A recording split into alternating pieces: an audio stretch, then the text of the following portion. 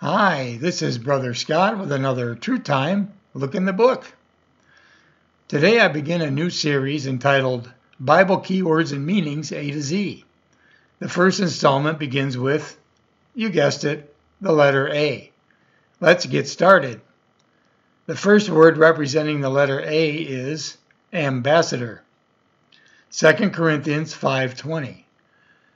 Now then, we are ambassadors for Christ, as though God did beseech you by us. We pray you in Christ's stead, be ye reconciled to God. In this dispensation of grace, the church, which is his body, is not comprised of priests, but rather ambassadors. Our Apostle Paul never called us priests. Colossians 1:18.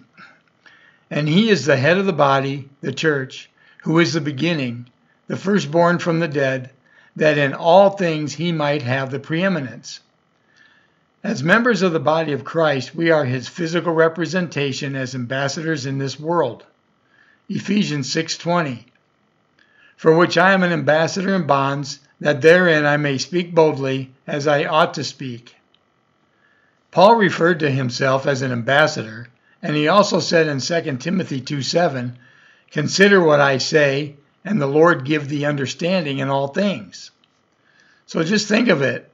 When you believe and trust in the gospel that saves today, in 1 Corinthians 15:1-4, you become an actual ambassador for Jesus Christ himself, his physical representative.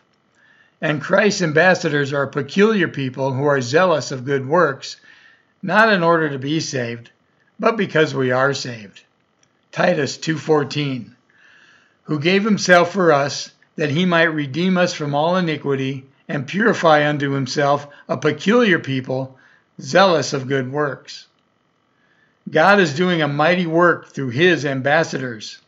Now is the day of salvation, as we read in 2 Corinthians 6:2.